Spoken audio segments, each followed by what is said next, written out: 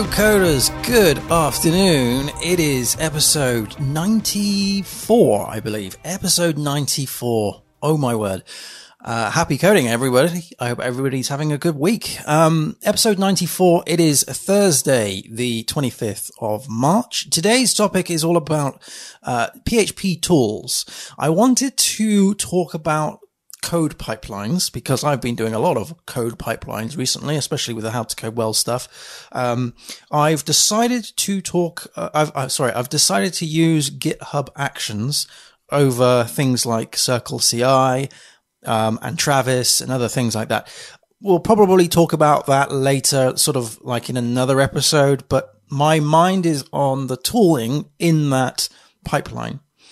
And the tooling that I use hasn't changed depending on the pipelines, right? And these tools, and I was thinking, well, it's not just a pipeline. You could just run these tools. So then I thought, well, surely these tools should be ran by any PHP developer. So that's kind of where my head was at. So these are 5 tools that every PHP developer, in my opinion, should know. And,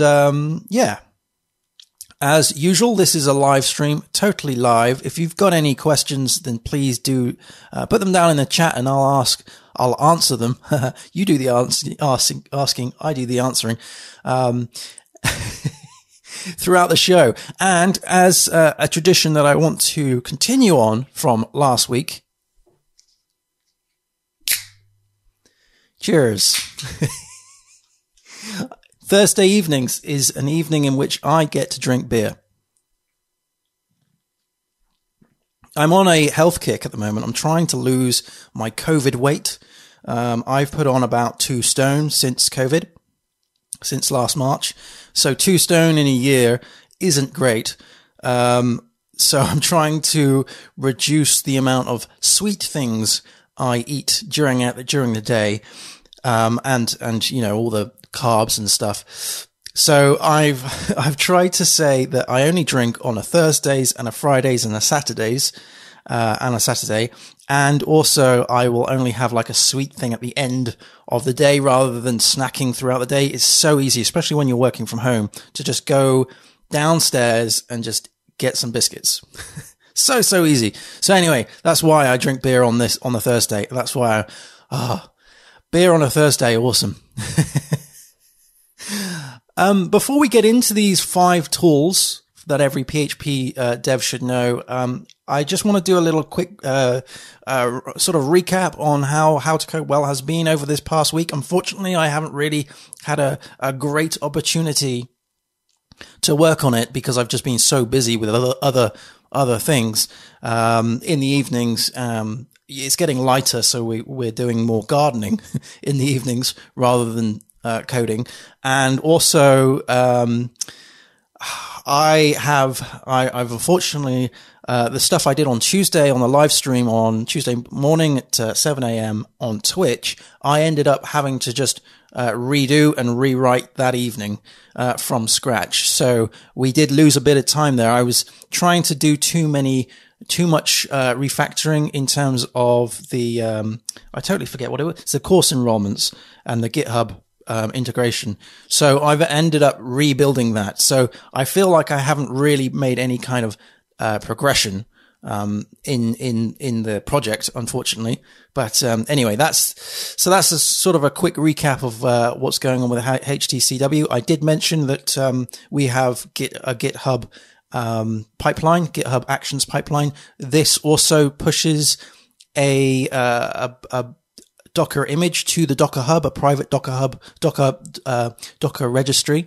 And then through the magic of Terraform and Ansible, we pull that down. We create two VPSs and we pull the image down and build the site, and the other VPS is the database. So that's kind of where we're at the moment. It's not where I want to be. I would have liked to have replaced the beta site by now, but I just haven't been able to get to it. Excuse me. I just haven't been able to get to it. So, there. Anyway, moving away from, HTCW, let's get into the meat and potatoes of this talk. Oh, by the way, Did anyone see the news about Microsoft potentially acquiring Discord? That's an interesting one to keep an eye on. What are Microsoft up to? I just see that as a sort of a, this is live, Bernard. Hello, I hope you're well. This is totally live. So yeah, I wonder what they're up to. I wonder why they want to take on Discord. It's interesting. Microsoft have taken GitHub, or I say taken, I sound like they've stolen it. No, they've acquired GitHub, LinkedIn, and now potentially Discord. I haven't actually read any of the news today, so it may have already happened or it might not have happened. I don't know. But it's just interesting that you've got the messaging, the messaging stuff. You've got the code repository stuff, and you've also got the social network stuff. Very, very interesting. It's like the triangle of stuff that they've got there and what they're going to be doing with it. So, I don't know. We have a Discord community. If anybody wants to join, go to howtocodewell.net/Discord. At the moment, I don't feel too worried that Microsoft is acquiring Discord at this stage, but I am interested to see where they put it, let's just say. Hello, everybody. Today, we are going to talk about the 5 tools every PHP developer should have. So these are tools that are great individually, but they're also tools that are fantastic when put together. And when put together, you usually put that together in a pipeline.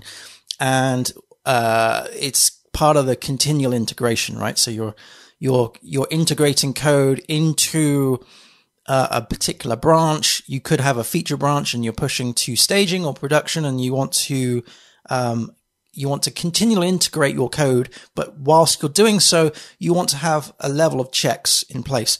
These tools are those checks. And like I said, you don't have to have a pipeline. These can be ran manually, individually or all together. And we'll talk about how to do that, later in sort of one hit. So let's crack on and get through with it. I just noticed that my notes, I've listed them down, but instead of saying 1, 2, 3, 4, and 5, I've got 1, 2, 2, 3, 4. Lol, I can't count. Okay, so the first one is pretty low-hanging fruit. The first one. Okay, sorry. Let's take it a step back. What is a pipeline? So Bernard's asking, what is a pipeline? Okay, so a pipeline is you caught me off the hoof here. So a pipeline is you put some code into a branch, and that triggers some action to happen, and that action will pass or fail. And if that passes, then another action will happen. And if that passes, another action will happen. And you end up with a pipeline. And when we talk about CI/CD, continual integration and continual deployment, what you've got there is let's say you start with, I've written some code and I've tested it on my local machine and it's all good. Now I want to move that code that's on my local machine into, I don't know, let's say a staging platform for a QA engineer to have a look. So somehow I need to get my code from my laptop, my development machine, off to somewhere else. How do I go about doing that? What are the stages of that to happen? There's obviously a delivery process, but there's also a process of making sure that my code hasn't had a negative impact on the existing code. So for instance, I could have just spent a whole week working on a single feature, but my project has several features that I've been working on in the past, say, year or 6 months, but I'm not worried about those at the moment. I'm only worried about my feature.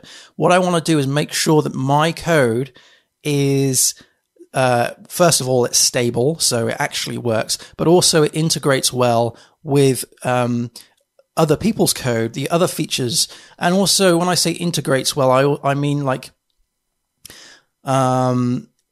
it follows the same conventions, the same style. I'm not doing anything daft compared to other people. I'm not making overly complicated code. I'm making nice clean code. Off of the back of the pipeline, there could be some artifacts that get built. So for example, we could be doing code coverage. So getting some reports back of test coverage. There could be reports back of performance. There could be reports back of all sorts of different metrics, lines of code, that kind of thing. So a pipeline is essentially a mechanism of moving your code to somewhere else, and it's going through a series of stages for that to happen. The simplest pipeline is like, say test. So the first thing is to test the code. Or no, actually, let's take a step back. The first thing would be to check out the code. So you're on another box and you're checking the code out, and then it's doing all these tests. And then after that, so that this is now the second stage of the pipeline.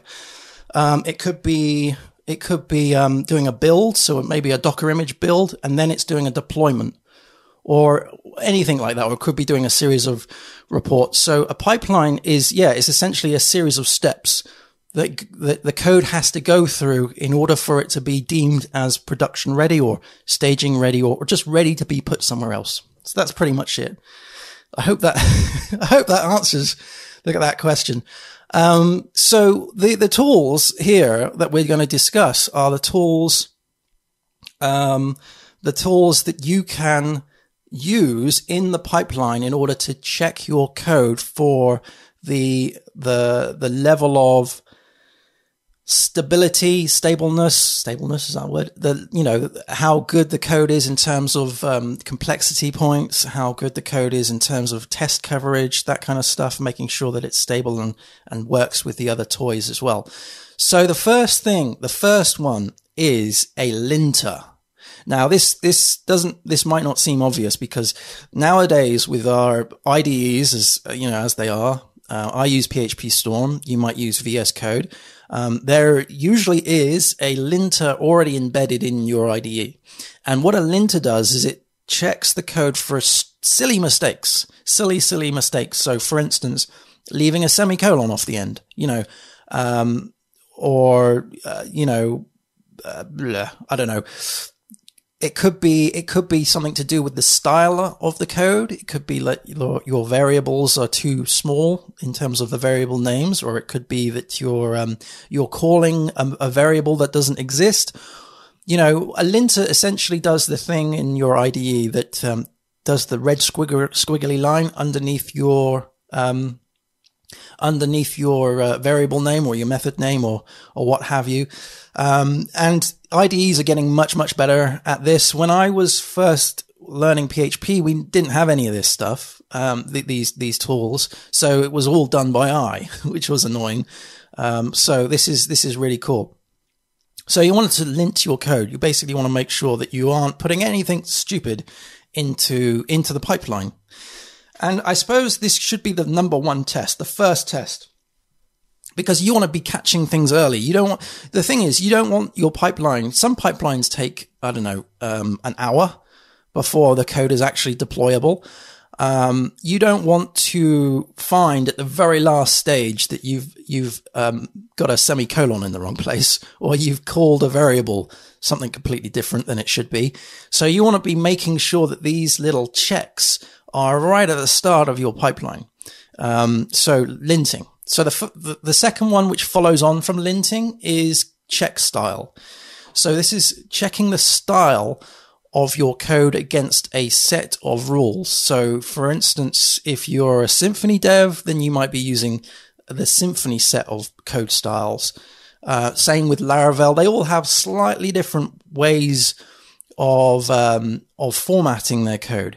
This is great because if you're working in a team, you might be thinking, well, surely, Pete, this is just you being OCD, right? You just want to make sure everything is in place and getting ducks in a row. This is really good when you start working in a team, because when you're in a team, you can decide upon the particular style that you want to follow. And this ensures that no code can actually be committed or merged in unless all of those defined styles, those rules, are actually met. Bernard is asking, we'll be able to share a good PHP Storm auto-completion at the end of the talk, navigating from trait to view usage. I don't know what that question means. Sorry, Bernard. I don't follow.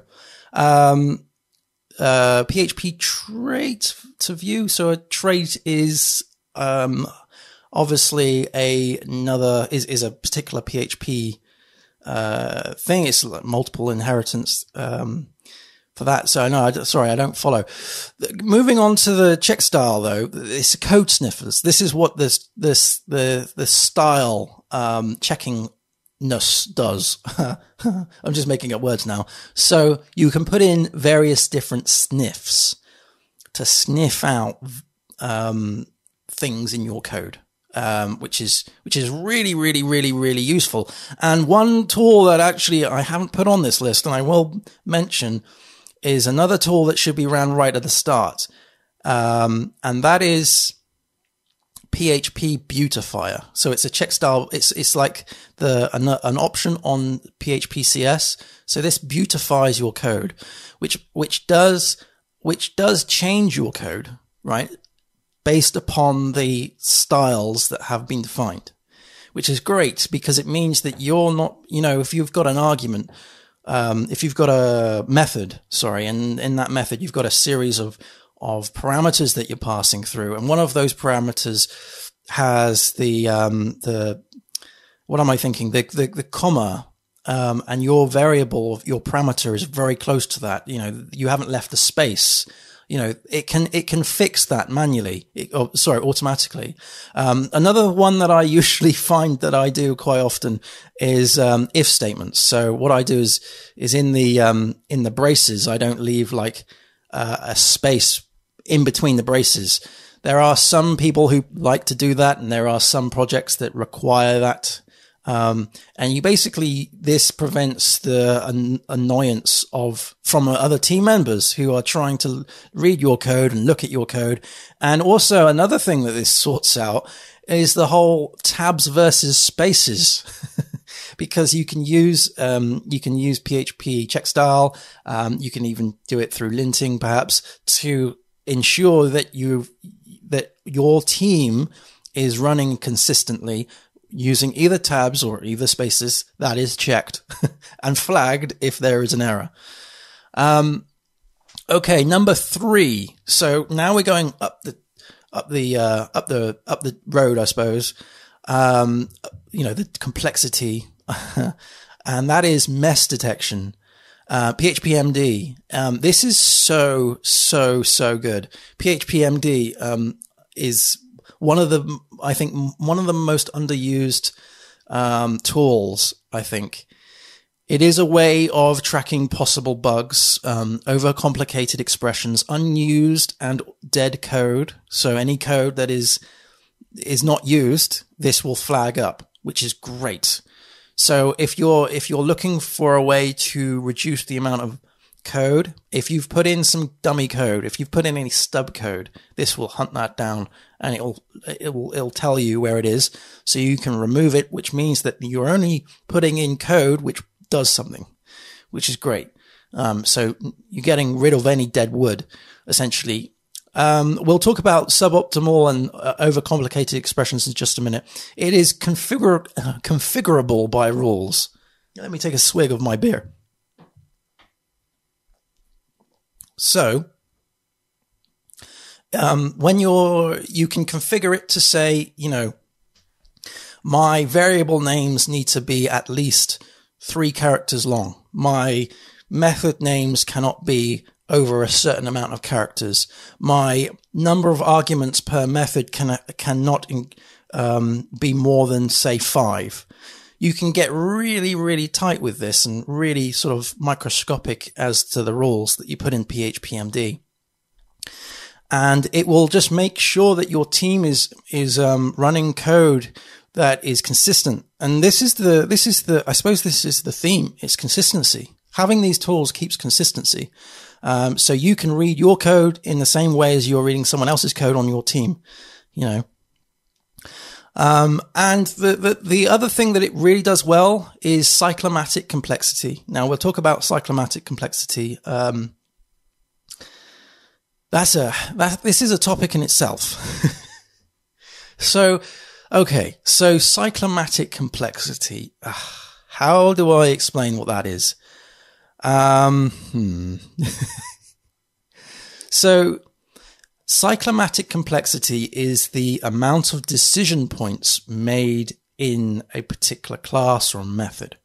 The higher the complexity, the more things that your method needs to do, right? Or what I should say is the more things that your method does is the higher the complexity points of cyclomatic complexity.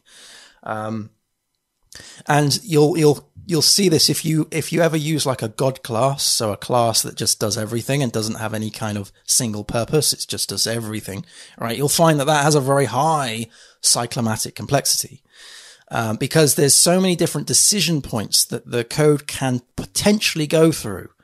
If you've got a method with many if else, if, you know, in a switch, then in a for loop, then also in a for each loop, all of those, they're decision points. They are things that the code needs to go through in order to actually come out with the output. I've mentioned before on this podcast, IPO, input, process, output. So you're inputting something into a method. That method is then processing those things that you've put into it, and then it's returning a single output, right?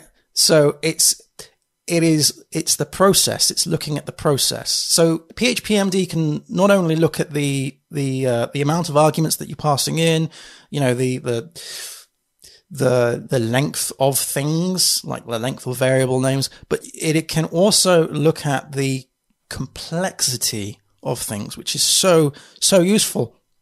And this has hit me a couple of times where I've got several methods in a class, because each one of those is an extra point. And I've had to use, as Bernard's just mentioned here, I've just quickly remembered, I've had to use some traits in order to group certain methods together that have the same context. This gives me the opportunity to do a bit of light refactoring. But let's talk a little bit, dive more into cyclomatic complexity, because this is a huge topic, a huge topic. And essentially what PHPMD does is it gives you a score. And I think the default is 50, or at least the default is on how to code well is 50. So if it does more than 50 things in your method, then, well, it's not as simple as saying 50 things, because then you've got the end path. We'll talk about that in a minute as well. But essentially, if your complexity of something is over 50, then you need to look at that and see if there's any way you can split that code out. Usually it identifies code that doesn't meet a single responsibility, which needs to be refactored. So anything, in my case, I've put it down to 50. If anything is higher than 50, then I really it needs to be tightened up. It needs to be refactored and put into different classes, or, you know, split the methods out, that kind of thing.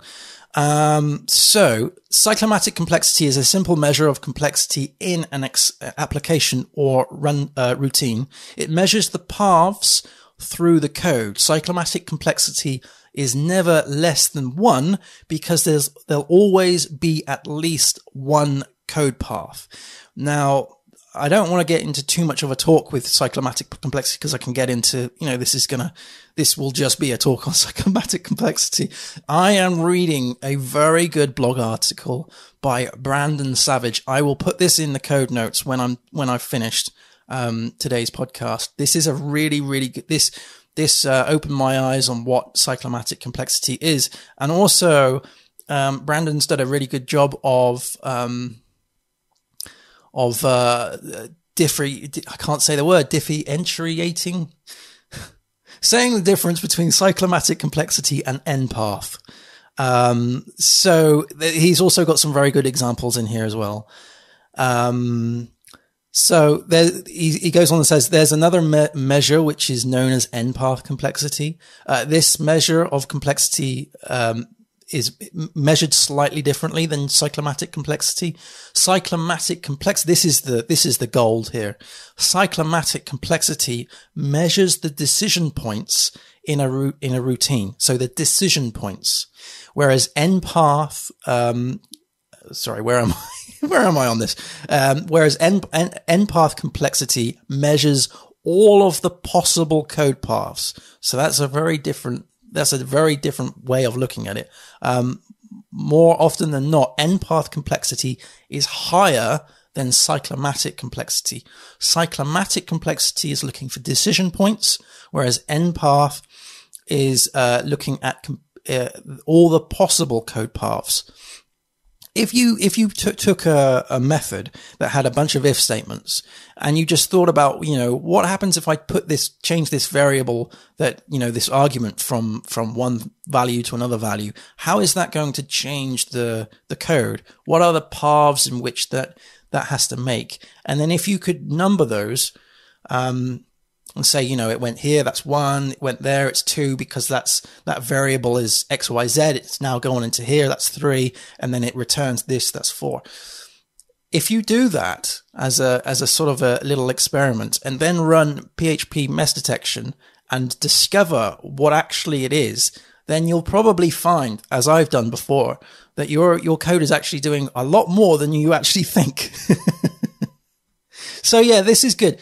The lower these numbers, the cleaner the code, in my opinion, because you are enforcing the rule that you have a single responsibility, or you're ensuring that the responsibility is lower than what it currently is, of stuff. But we're moving away from the actual some of the tooling here, because we spent a lot on PHPMD. But use PHPMD. It's brilliant. It really is. And learn to configure it. It's fantastic. If someone on your team has got variable n is equal to something else, or variable a is equal to something else, use PHPMD and enforce a rule to say, no, variables need to be at least 3 characters long. And then you'll find that your code actually starts being quite meaningful. Anyway, moving on to number 4. Now, we can't talk about tooling in the pipeline without actually talking about testing, right? So PHP unit is testing code, right? So you write unit tests to test your code. Now, I mentioned, I think it was in the last episode, that I'm doing a lot more testing these days than I've ever done, really. It's still not where it should be, and my TDD is not where it should be, but I am trying to write tests as often as I possibly can do. It's very difficult when you're working on legacy code, because you're working on code that someone else has written. And if there's no tests to back those up, then it can get a bit sort of tricky, because you're like, do I test that? Do I test this? Yeah. But anyway, this PHP unit is a means of running a test suite. And because your pipeline, you want to have your pipeline nice and quick. You want to be focusing on unit tests over things like acceptance tests, or even integration tests, because those things can take a long time. They are very valid, and they definitely need to use them. But in my experience, it's best to have a separate pipeline that gets ran on perhaps a cron job, or something that is triggered when you're actually deploying to production to do more of those types of tests, compared to then just a unit test on when you're merging a feature branch into, say, a staging for it to be ready to be pushed up to staging for a QA engineer to have a look. That's less of a risk than doing from staging to production, right? So you obviously want to tailor your pipelines for the context in which they're being used. And PHP unit is great because you can focus on unit tests. And with a unit test, you are focusing on a single unit of work, a unit that you're testing. So they are super quick. In fact, if you've got a single unit test that takes longer than a second, then you really need to look at your unit tests. Usually they are pretty instant. And And lastly, the next one, and this is probably, I would probably do this before doing the unit tests, actually. I would probably, if I was to do this in any order, I would do PHP lint, then CS, then MD, and then this one, and then the unit tests. This one is PHP Stan. This is static analysis. Now, you could use other things. You don't have to use PHP Stan. I've just picked it here because I use it. But you could have any kind of static analysis tool, say Pasm, is it Pasm? I can never pronounce that, or PHP Stan. Essentially what this is doing is it's analyzing your code in a static manner, which means that it's testing your code without actually running your code. Again, this is super quick because of that. And also, I can't vouch for the other tools, but I certainly can talk about PHP Stan because I use it every day. PHP Stan has a series of levels. So you can set your levels, I believe it's from like 0 to, I think it's 7, I believe, or is it 8? Anyway, the higher the levels, the more intensity it analyzes your code, and it checks for things like, obviously silly mistakes, right? But it checks for things like data types. So if you're passing an array instead of an object that has been typed, then it's going to throw an error, right? So that's not a check for, say, a PHP linter or anything like that. This is checking the types. This is also checking things like if you're casting things to another thing, or if you're checking for, say, a value that is always going to be either true, then or false, that will throw an error. If you assume it's going to do something else, if your code is assuming it's going to do something else, it's a very good tool. And it gives a very nice output as well. It's got a nice green bar when it goes green. And then what it does is it lists all the code that is wrong with line numbers, which is super helpful. And yeah, I would probably run that before I run PHP unit. So I would probably do PHP unit at the end, because that is kind of like, okay, it's past the linter, it's past the check styles, it's past PHP-MD, it's now past static analysis. Let's now test it. That's probably, or I tell you what would be a very good experiment is if you use PHP unit right at the start. So if you use PHP unit and all of the unit tests passed, and then it got to PHP Stan and it failed, that means that you're missing a test. So that would be an interesting exercise. One thing I've done with PHP Stan, which is super helpful with legacy code, if you've got a massive, I remember, a few years back, well, longer than a few years back, I was working on a piece of code that was ancient. We're talking about code that was littered with SQL, JavaScript, and PHP all in one file. There was classes, there were arrays, there were all sorts of stuff. You had files that were over several thousands of lines of code. 4, 5, 7,000, 6,000 lines of code in this stuff. And this project was ginormous.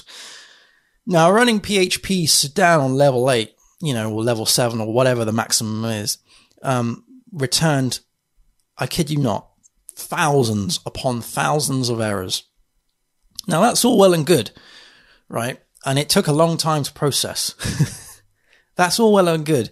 But it's very overwhelming. So what you can do with PHP Stan is reduce the amount of levels the level in which it's checking. So what we did is we ran it on the very first level, and it picked up, several hundred errors, and then we fixed those, and then we moved that up to level 2, and then we, found, basically we were doing it in bands. So we were banding the errors, and we were incorporating the fixes into the actual project. So we didn't have to go, okay, we're going to fix every single error today, starting from top down. The thing is, with the legacy project that we were working on, we didn't really know the ins and outs of the project. because we just were given it. So it was a way for us to not only fix the issues, but also discover issues and audit the code. And then we got an idea as to the complexity, the scale of the code base. So these tools are great because they're like little other developers, just making sure that all the ducks are in the row, all your T's are crossed and your I's are dotted. Now, I did mention at the start of this about how to run these, outside of a pipeline. You don't need to have a pipeline for this. You could create your own little scripts. So a thing that I've done and used before, which is I really recommend this to anybody, any programmer doing any kind of language stuff. JavaScript, PHP, Python.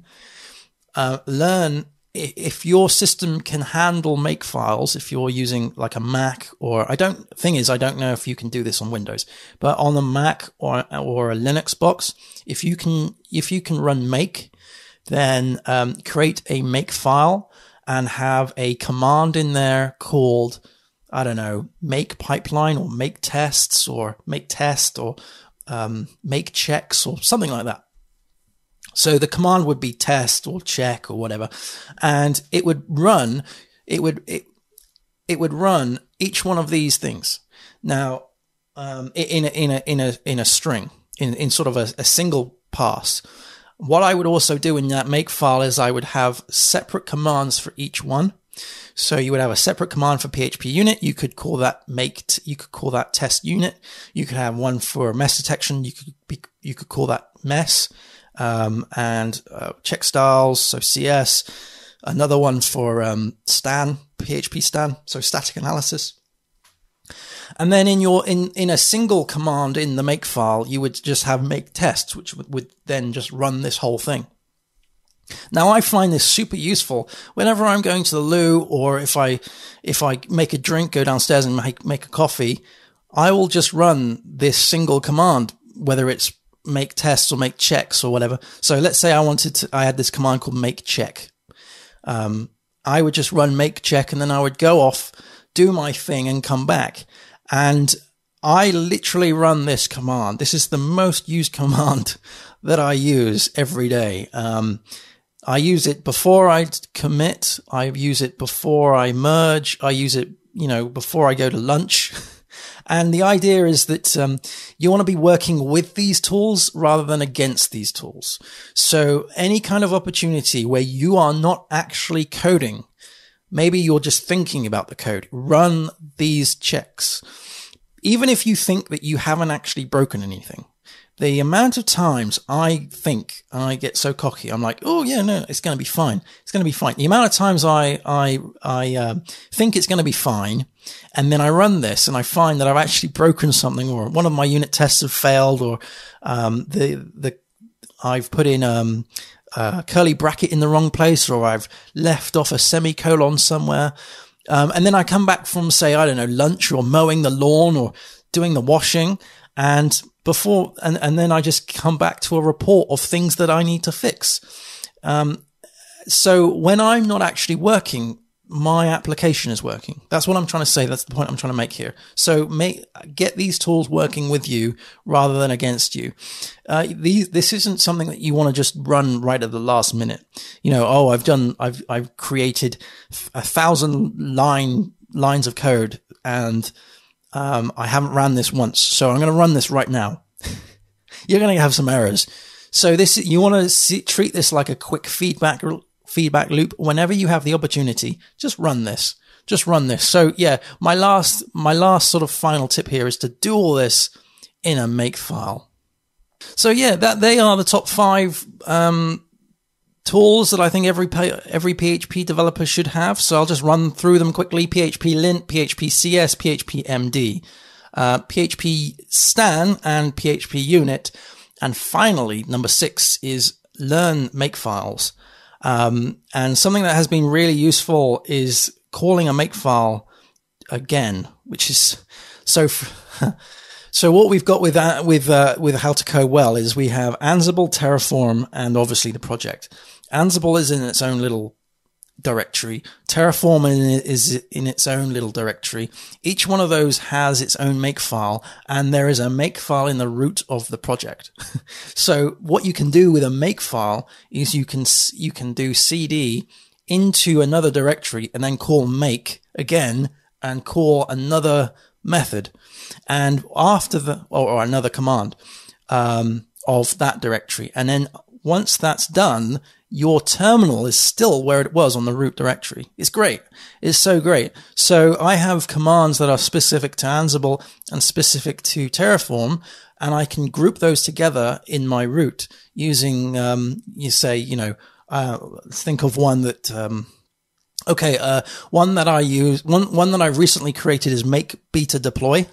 Right. So I run make, and then I pass in the command, which is beta deploy. And that is then going to do a cd into Terraform, and then it's going to run the beta deploy in Terraform. That is going to deploy the servers. So that will communicate to the VPS hosting provider, the cloud platform, and then with some keys and whatnot, and then spin up the VPSs.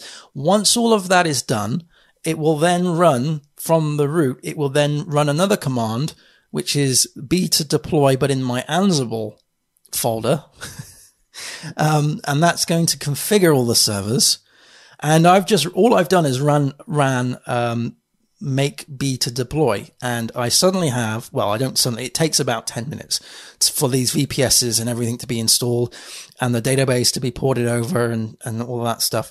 And then once that's done, I'm good. It's, but yeah, it's so cool. And then I've got one called make beta destroy, which, basically does that, but in reverse. It destroys the VPSs. So, that's how I'm kind of thinking that we're going to use the beta site as a sort of a disposable VPS or series of VPSs. Because at the moment, I know we're moving away from the talk, but at the moment, the VPSs for the beta site, they're constantly on, and I don't like that. They're costing me money for a start. So this disposable script that I've got, make beta deploy and make beta destroy, will create the VPSs, run the pipeline. It takes the latest Docker image that's from the GitHub Actions pipeline that has been deployed, and then it puts that onto the site. It runs the containers, and then it spins up the VPS for the database. It then imports the latest backup, and then away we go, off to the races. And then beta destroy backs up the database, encrypts it, then destroys and stores that somewhere, and then destroys the VPSs. So it's a very sort of like it's a very disposable way of creating a staging environment just quickly, which is something that I might be doing later in a live stream on Twitch. So yeah, I hope all that made some form of sense. I didn't babble on too much with certain things. I probably spoke a bit too much about mess detection, but these kind of things, I love these tools. These are great. I love these tools. Before I go, I just want to say that we do have a code challenge review this Sunday. And this is going to be live on Twitch. So this time round, it's a very different challenge, shall we say, to the other ones, because the other challenges have been like JavaScript challenges where we are creating perhaps games in JavaScript, or there was a regex challenge and there was a series of Python challenges. This one is about a PHP OOP quiz. Now, this one is tailored towards maybe interview style questions. Think of it like a pub quiz, but for PHP object orientation. Let me take a swig of my beer and then we'll talk about it. So the website is codechallenges.howtocodewell.net. This is a Gatsby site. I will put it in the show note in the show notes and the chat. Test your PHP OOP knowledge with these interview style questions. Some questions require a yes or a no, and others require a code example. Please use Markdown to write your answers and read the code submission details. Your code will be reviewed on Twitch on the 28th of March, which is this Sunday. Okay, so there's 10 questions here. I'm going to go through them now on the podcast. And then I should say, I suppose, for anyone listening to this on the podcast, because this will be out next week, this would have already happened. All right. But you can still, if you wanted to, level up your PHP knowledge, with these questions. So question number 1 is multiple inheritance supported in PHP? Yes or no? Question 2, explain the difference between a class and an object. Question 3, demonstrate the singleton pattern. So this question so I suppose I should have said right at the start of this, you need to have a Git repository, GitHub repository, and use Markdown as a means of writing these answers. So question 3, demonstrate the singleton pattern, would be to create some code and then format that in Markdown. Question number 4 is explain why the singleton pattern is sometimes considered an anti-pattern. Question 5, explain what an abstract class does. Question number 6 is, can an abstract class extend another abstract class? Yes or no? Question number 7 is, can a PHP interface extend another PHP interface? Yes or no? And question 8, how many interfaces can a PHP class implement? Number 9, explain when you would use, I've just noticed a spelling mistake. Explain when you would use a interface instead of an abstract class. Okay, so what is the difference of, abstract and interfaces, and when would you use an interface instead of an abstract class? The last question, number 10, is a code example. So explain the output of the following code. Now, if you've done these, you'll know that I like trick questions. So what I'll do is I'll just explain this. I'll just talk about the code. So it's a final class, and it's called base class. Now, this base class has a public function called test. And this test method, I should say it's a method, not a function. This public method, which is test, returns a string, which is base class test called. Okay, pretty straightforward. There is a child class, which extends the base class. Now, this is an empty class. It doesn't have a constructor, or it doesn't have anything. It's just a class, and it just extends the base class. Okay, now in the global scope, what we're doing here is we've got a variable called obj, and we're equaling this to a new, or I should say we're assigning the value of the variable to a new instantiation of the child class. Remember, the child class extends the final base class. Final base class. Okay, so we have another variable under this called output. And we're equaling that to obj arrow test. So we are calling the public method test of the final base class via the child class. And we are then echoing out output. So output is the return value of that test method. And we're echoing that out. The question is to explain the output of that code. Why has that happened? Explain. These are fun little challenges, I think. A couple of these have been asked to me by when I have interviews. So not when I conduct interviews, when I go for an interview. One that normally gets mentioned is around the singleton pattern. So when would you use it? When wouldn't you use it? Why is it considered an anti-pattern? That kind of thing.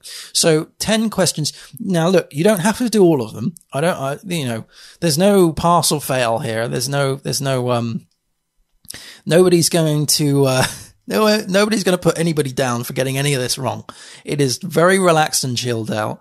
I will be doing it live on Twitch, and it would be great if I had a couple of submissions That would be awesome to go through and then see how people think, process these kind of questions differently.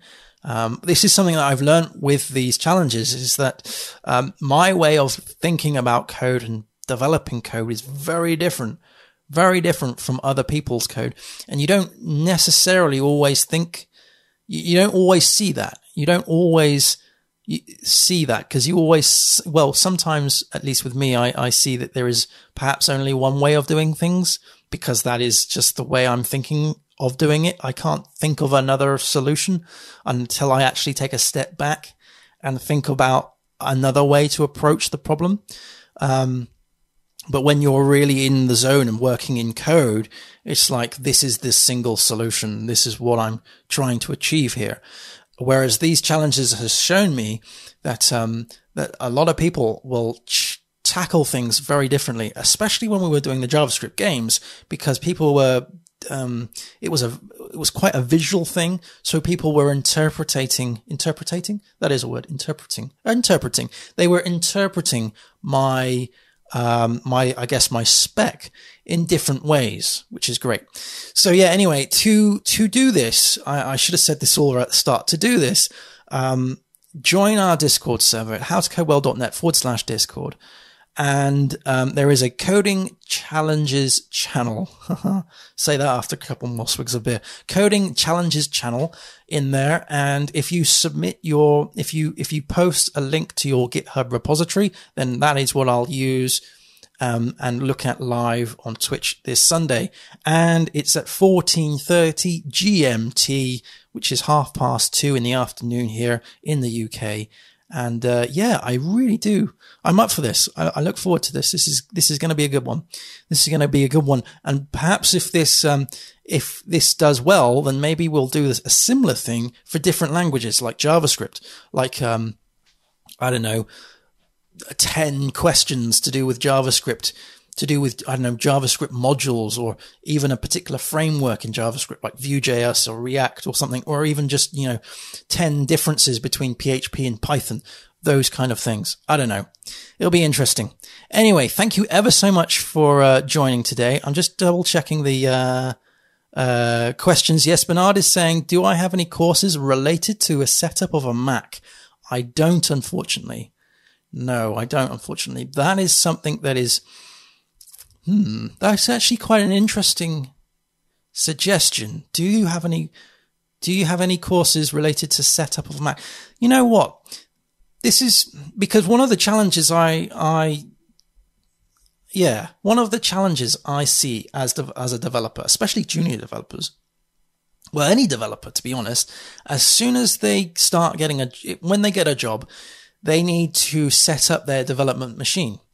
And there are many different ways of doing that. And most of which are dictated, obviously, by the company that they are working for. So that, some companies may require you to use, if you're a PHP developer, a Vagrant over Docker or both, or a VM, or, need to have certain tooling. Perhaps, you need to set up your shell, your terminal in a different way. I use Z Shell, and I've configured it, okay over the years, but I haven't done a course to actually show how to set up a machine ready for programming. That is, I'm going to write that down. I am writing that down right now. Bear with me a minute. I'll tell you what, instead of writing it, I'll just copy there we go. So I've put that in my suggestions pot. Yeah, I've put that in my suggestions pot. So create a course for setting up a machine. That would be great. I guess it doesn't have to be a Mac. It could be Linux. I don't have any suggestions, unfortunately. Sorry. Right. Thank you ever so much for listening on the podcasts. This will be out next week. And tomorrow there'll be last week's out. That's the way I'm rolling at the moment. So sort of a week in lieu. And then, that will be episode 95 next week. Blimey, we are very close to 100. That's crazy, isn't it? But in the meantime, if you've got any questions though, let me know on Discord. That'd be great. But thank you ever so much for watching. Happy coding, everybody. And, have a great weekend. Take care. See you soon. Take care, everybody. Bye-bye.